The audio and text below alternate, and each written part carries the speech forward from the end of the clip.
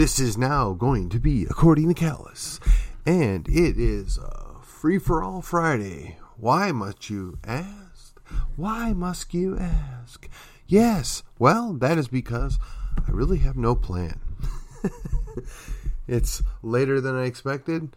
The day did not go as I expected it, but it was fun nonetheless. Had good business day, good other business day. And let me just say, the future is wide open. Yes. And while we're on the future, you should never say never, right? Oh, wait, that's a James Bond movie. Oh, never mind. Hey, listen. I got to say, I'm wrapping up the week. I got 5 episodes done this week. I am feeling pretty good about that. Not without wearing myself out a little bit. So, I'll probably be short tonight. Try and get some sleep. Going to go work tomorrow. And we'll start it all over again on Monday. So, points to ponder. Tonight, they had a rally. Not one, but 2 rallies against forced medical procedures. Yes. There was one up in McKinney off of 380 by Raytheon. Another one was out, I want to say it was in Princeton. In either case, I want you guys to know I support that 100%. You should not be able to force somebody to partake in a medical procedure against their will. Now, you can argue and say that this is in your best interest. You can argue and say that, you're putting yourself at greater risk. That may all be true. But we don't force people to do things against their will. Notwithstanding some court case from, 100 years ago where the SCOTUS issued an opinion that you could do it. But that same SCOTUS also is perfectly okay with exporting people of Japanese descent and putting them in internment camps. That same SCOTUS is okay with murdering unborn babies. So you're just going to have to let that one go. Right? We know better. We can do better. We are better than that. This is Texas, and we should be leading. And while we're talking about Texas, I hear tell that there's going to be a special announcement from none other than Daniel Miller coming up here very shortly. I wonder what that might be about. Maybe, just maybe, I'm going to get my wish fulfilled. Lieutenant Dan will not have just 1, but 2 candidates seeking to send him to the retirement home. Oh, if only I could bank on that. In other news, the latest redistricting out of Collin County looks positive. Yes, positive. Now I know what you're all thinking. But hey, this is one of those few times where I will say, we got to trust the people that are there, know what they're doing.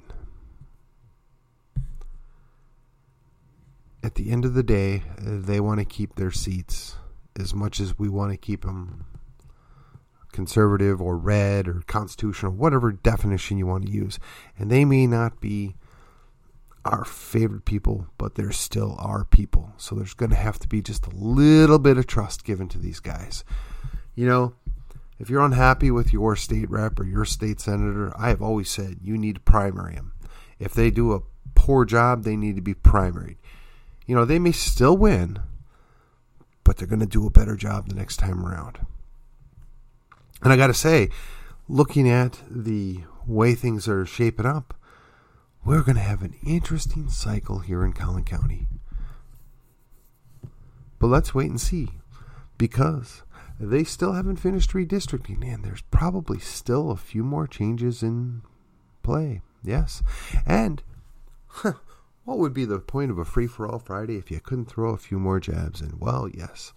So, for those of you wondering out there, it is very likely that we're going to get some people that we're not really thrilled about that are going to run as Republicans.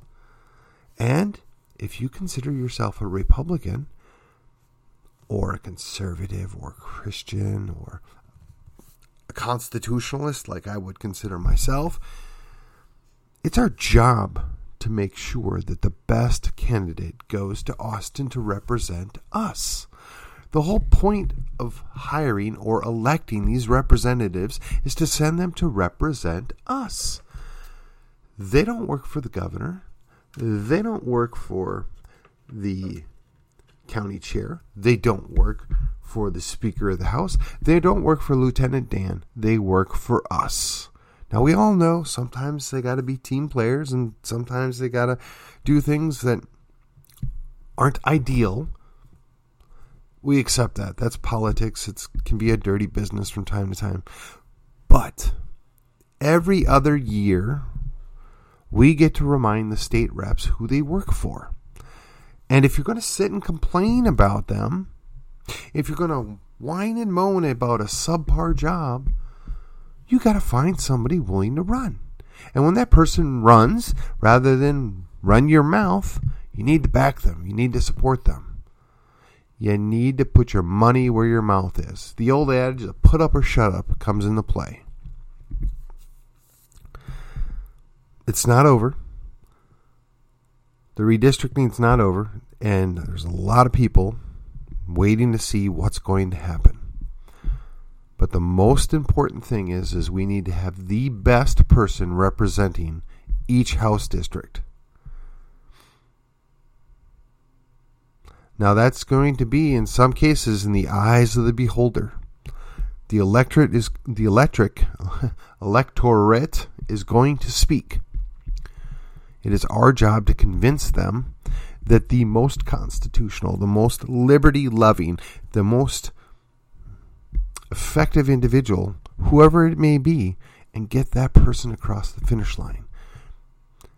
Wouldn't it be something if there were actually a plethora of candidates in multiple races giving us good options going forward?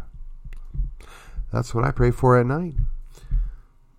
I don't know what everybody else prays for, but I pray for good leadership, strong leadership, and for direction. Now, I refuse to write off anybody or anything. I refuse to let Texas just sail off into the blue. I refuse to let Texas go to the dustpan of history. We're nowhere near that, and people need to quit acting like that's the case. Yes, we got a bunch of people in from California. Yes, we got a bunch of people in from the Northeast. Yes, we got a bunch of people from south of the border. But let me tell you something. The people that flee those other states and come here, they need to be educated. Now, I wish we had a waiting period before we let these people vote here, but we don't. But we need to educate them. We need to show them why Texas is better and leave all that garbage behind. Now, the folks that generally come from south of the border here, the vast majority, they just want to provide a better life for their family. I don't see them as a huge threat to society. That doesn't mean there aren't a percentage of them that come across that aren't a problem. But the vast majority, they just want to go to work. They want to look after their families. They want a better life. And it's really hard to be upset about that, particularly when they're, quote, doing the jobs that other people don't want to do. And I always kind of thought that was a fallacy, right? I always heard when I was a kid, well, you're not going to go pick your own lettuce. Okay, fine, but we have machines that do that.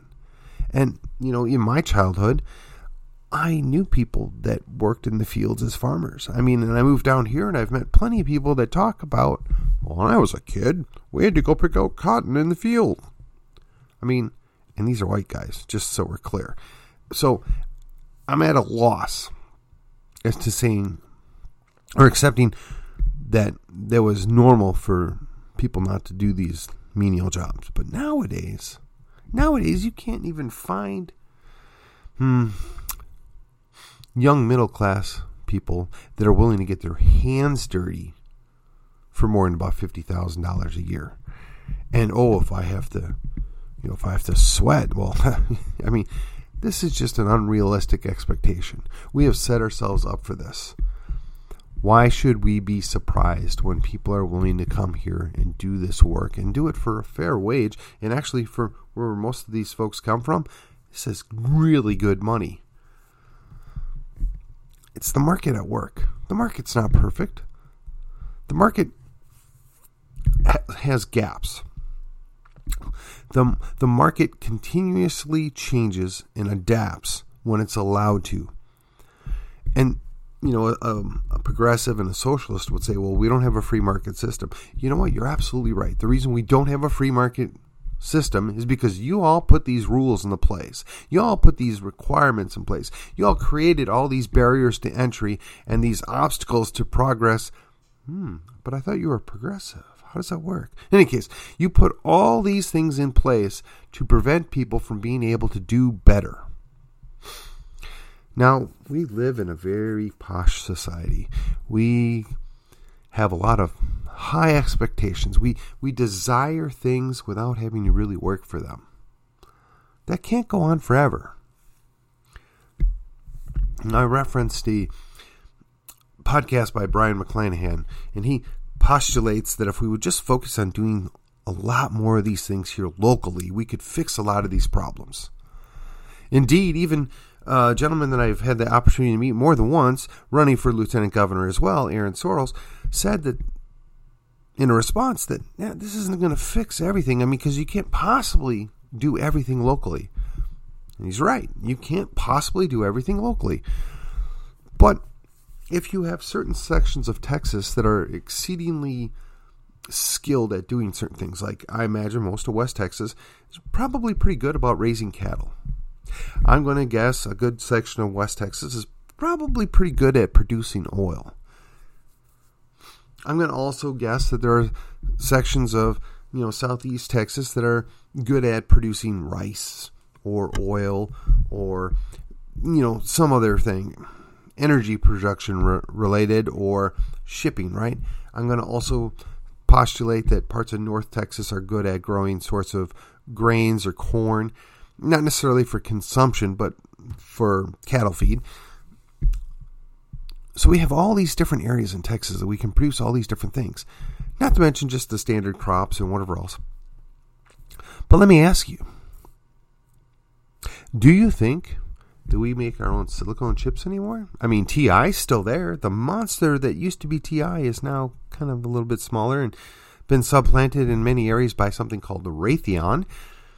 But these defense contractors, they want the absolute cheapest product they can get. And, if you can save a couple pennies on 1 million pieces of product by getting it from somewhere else, you're going to go somewhere else. And they put out the local suppliers. They feel no loyalty to anything. And I get it. If you're a multinational corporation that's worth billions and billions of dollars, your only goal is to make more money. But let me ask you something. At a certain point, do you have a diminishing return? At a certain point, is it not counterproductive? This is one of the things that even as a free market guy, I wonder if we're always working to drive down costs, that we cease to actually produce anything. Can we have a functioning market, if you will, in a specific area that doesn't actually produce anything? Now they know they pivoted to service, right? But you can only have so many people doing things for someone else. But if nobody's producing anything, there's no actual creation of wealth. There's no actual product that is being exchanged with somebody else. At a certain point, there is nothing left. And I wonder if we haven't done this to ourselves in the quest to help others, which is noble, in the quest to manipulate things in others, which is not noble, or if it all is based on the almighty dollar. And I know that a good chunk of it, the good chunk of the motivation is that you could save just a little bit more money. Obviously, if you can go to a foreign country and pay them, say, 3% of what you'd pay a worker in the United States anywhere, and then you have the shipping that's involved in it, but even after the shipping, it's 2 or 3% cheaper. The company's better off. Those people over in that foreign country, they're better off because that 2% wage that they were making compared to us might be a 50% raise from wherever they're at. So, I mean, they're in a better situation. And at least in theory and on paper, we're better because now that same widget that we would normally purchase, instead of being $7, is maybe $6 or maybe $6.50. So it's still marginally cheaper and we benefit. But at a certain point, when there's nobody left that's actually producing anything here, where are those jobs going to be to have people create income? And therein lies the rub. So if you look at what can you do locally, what do we excel at locally, and maybe we exchange a certain percentage of what we produce with somebody else, and this kind of rebuild or redesign our own market economy to be locally based. Not to be confused with the monstrosity that is Build Back Better, because there ain't nothing better about the way they're going to build it back. But the concept is, if we reorg and reconsider, maybe even, quote, reimagine, and I mean this in a positive sense, not what they do to all of our old movies and books and stories, but if we reimagine the way things were 150 years ago or 300 years ago, in the essence of it, that most of these areas were small, compact, interconnected, and interdependent within their own little city or town, but also with the one that was 20 miles down the road, or maybe one that was 100 miles down the road, but not so far that they couldn't exist without them, but that they were both better off because of it. And they didn't cannibalize their own production to save a few cents, but they specialized and they expanded what they were able to do and do well to where everybody benefited. Again, back to the whole idea of markets marketing, right? When you then inject government regulations and taxes and different other concerns and worries and minimum payments and minimum costs and all this other stuff, it twists things, it changes things, and the market no longer functions the way it should. And again, like I said from the onset, the market is not perfect.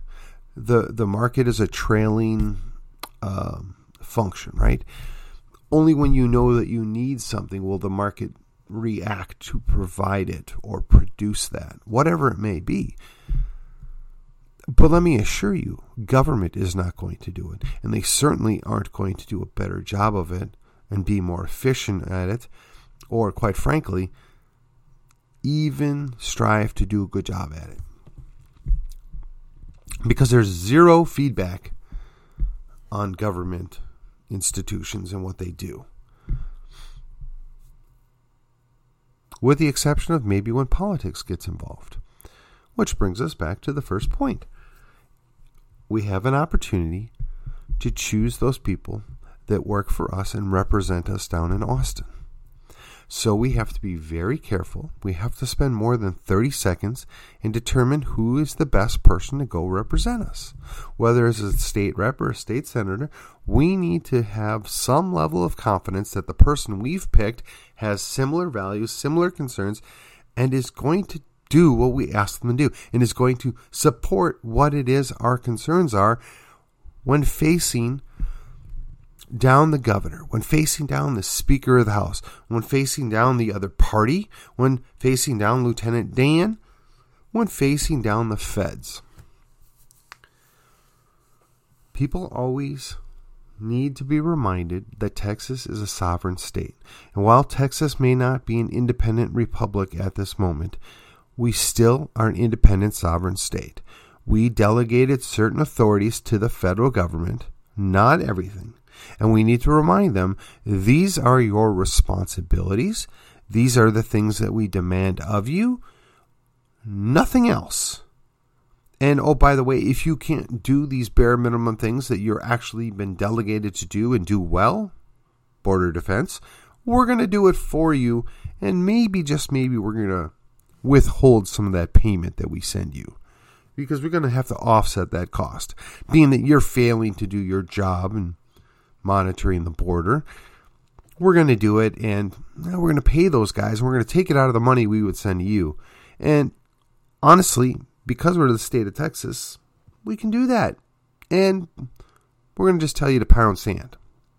Oh, and by the way, your federal agents that come here and interfere and basically trample the rights of our citizens, yeah, that's not going to go on anymore either, because we'll have a bilateral agreement with Oklahoma where that border is going to be and what land belongs to private owners and which land is going to belong to the individual states, and the BLM can just stay on out of it. They have no authority to determine that because, oh, wait a minute, we didn't delegate it to you. We are two sovereign states, Oklahoma and Texas, and we're adults here, and we can come up with a beneficial solution to the both of us, and we don't need your meddling around. Now, I know what you're thinking.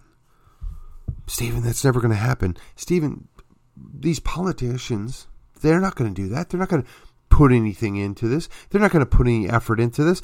They don't care about us. Well, you're right. A good number of them don't.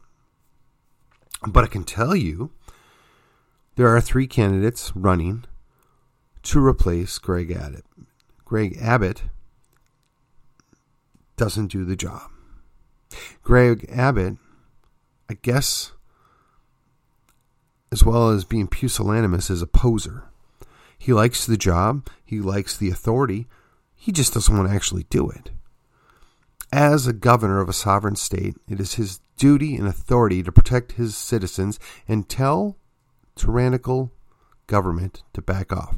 But instead, not only does he allow them to be a tyrannical government, he himself has exercised tyrannical powers.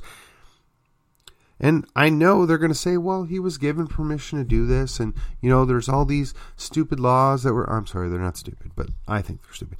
All these laws that were created that we gave this permission to the executive branch for emergencies.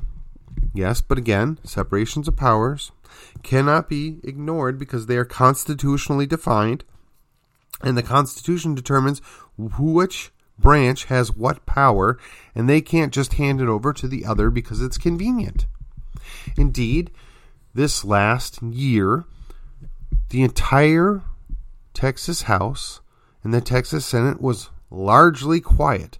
I don't know that there was more than 1 or 2 members that actually said, call us to session, bring us in and let us do our job, Governor. You have exceeded the authority granted to you. You are violating the Constitution. They didn't. They were silent. Now, I know ours have their governor up there, so they don't want to go after Governor R, but I am sorry, even the D's were quiet, most of them. This isn't even a guy on their team, and they just didn't do anything. And you got to ask yourself, why is that? Well, the answer is because they know when their guy gets in that office, which is going to happen at some point in the future. God help us when it does, but it will. It's inevitable. At some point, the Democrats are going to win a statewide race, and they're going to have these powers. And you can take it to the bank that they aren't going to obey law. They're going to ignore the Constitution. They don't give a rip. They want the power, and they know how to use it and abuse it. Not that I should advocate that the Republicans should do the same thing, because you do have the evil party and you have the stupid party. And, well, I belong to the stupid party. And why do I say that? Because there are so many things we could and should be doing, but we refuse to do it. We focus on the minor things that may or may not fix something, as opposed to dealing with the major issues of the day because we're afraid. When I say we're, I mean Republicans. And when I say Republicans, I mean the Republicans that are down in Austin.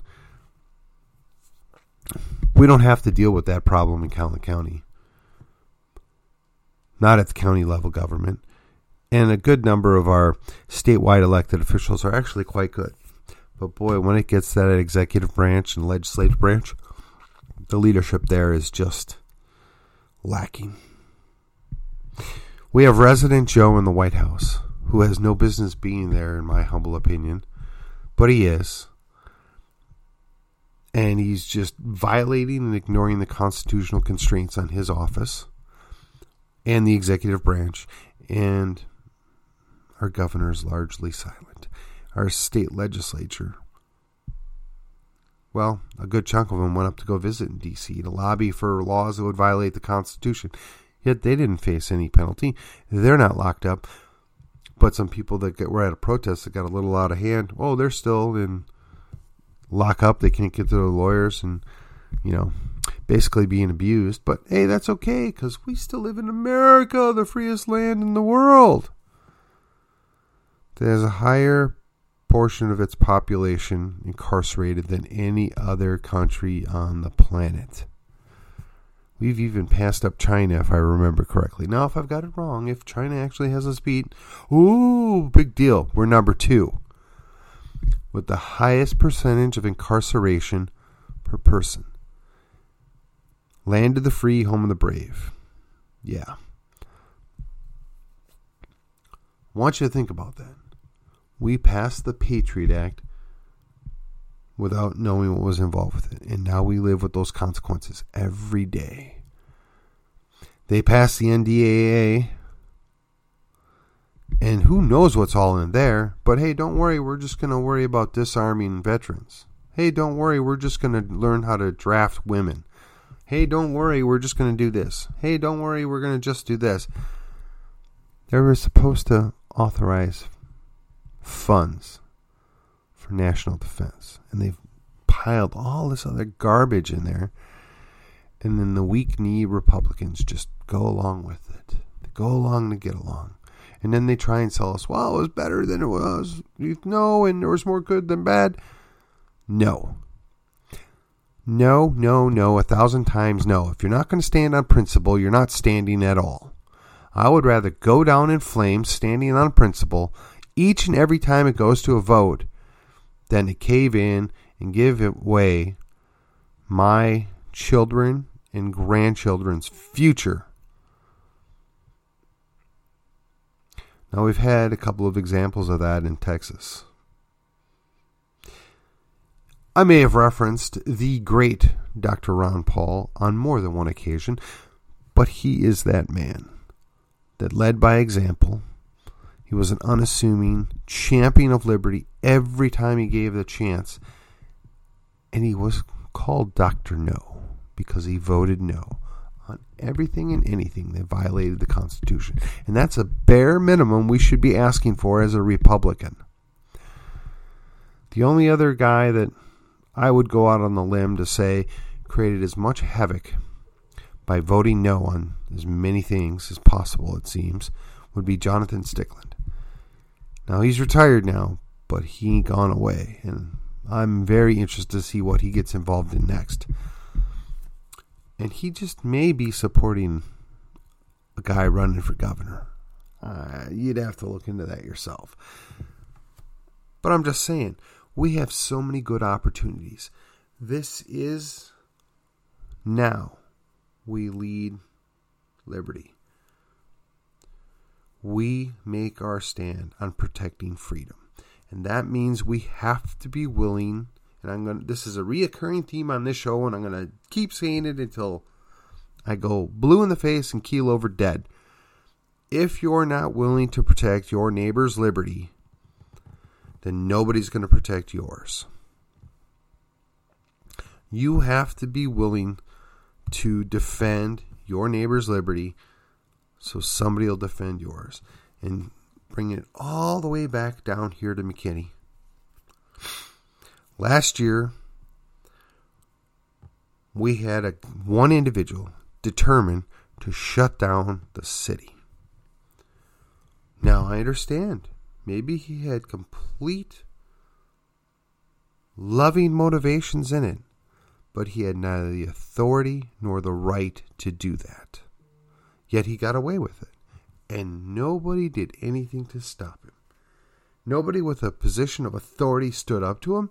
Nobody said no. Until the county got involved, and then the state got involved and basically said, well, we're going to see your mandate, and we're going to just expand it statewide. And you know what? The governor was wrong too. Now, I'm not suggesting that these guys are criminal and need to be locked up, but what I am suggesting is they need to be retired. When you abuse power, you don't need to have power anymore. It needs to be taken away from you. Well, I've gone quite a bit longer than I imagined. It is a free-for-all Friday, so, I just kind of went all over the place. I hope it was somewhat enjoyable. No plans, and here we go. In either case, I will see you on the other side.